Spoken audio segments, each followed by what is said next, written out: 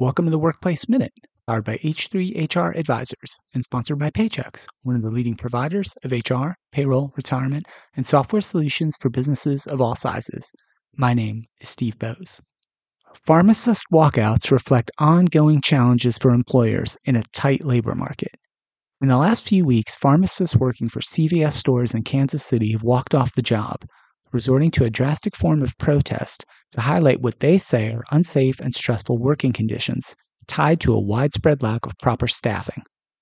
CVS has cut back on pharmacy staffing, including less time for technicians to assist pharmacists, even as the demand for prescriptions and vaccines grow, the protesters say. CVS announced plans at the start of this year to cut or shift hours at thousands of its pharmacies. And the protests seem to have worked, as the company has made at least some concessions to the pharmacists' concerns.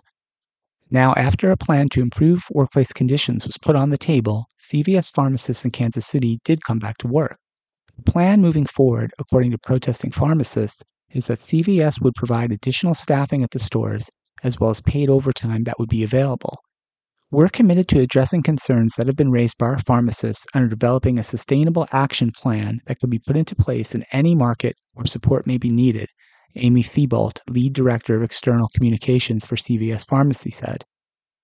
During the walkouts, the impacted stores' online vaccination appointment schedulers had been temporarily suspended, and pharmacists will now be allowed to cancel vaccination appointments without facing repercussions. The deal between CVS and the protesting workers does not outline exactly how new employees will be hired and trained, which the pharmacists say is still a concern. The CVS pharmacists made good on a total of 2 walkouts, which temporarily closed 22 stores in Kansas City, according to reports. CVS then issued an apology following the first walkout earlier last week, as pharmacists planned a second protest and encouraged other pharmacists across the nation to join them. CVS executives then flew to Kansas City to try and work out a deal. Prem Shah, the chief pharmacy officer and the president of Pharmacy and Consumer Wellness for CVS, issued a memo apologizing for not acting sooner. In the memo, Shah promised a series of measures to alleviate concerns.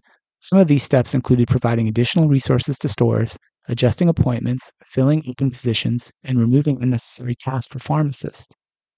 For context, an industry-wide shortage of pharmacists has made it difficult to appropriately staff the chain's more than 9,000 pharmacies throughout the nation, which was exacerbated by the stress caused by shortages and a surging demand for immunizations. We recognize that there's an industry-wide shortage of healthcare providers, including pharmacists, and that this is a busy time of year due to the high customer demand for seasonal vaccines. We're focused on addressing the concerns raised by our pharmacists so we can continue to deliver the high-quality care our patients depend upon, CVS said in a statement to the media following the first walkout. Following the meeting with CVS executives, pharmacists say they are hopeful that the promises will be kept. They also say they want the commitment to extend to workers beyond the Kansas City CVS pharmacies. These protests and the subsequent concessions made by CVS speak to larger issues in the U.S. labor market. Persistent and perhaps permanent labor market tightness and talent shortages that will keep employers on their toes and being increasingly forced to improve overall working conditions and the employee value proposition to compete for scarce talent. That's it for the Workplace Minute, powered by H3 HR Advisors.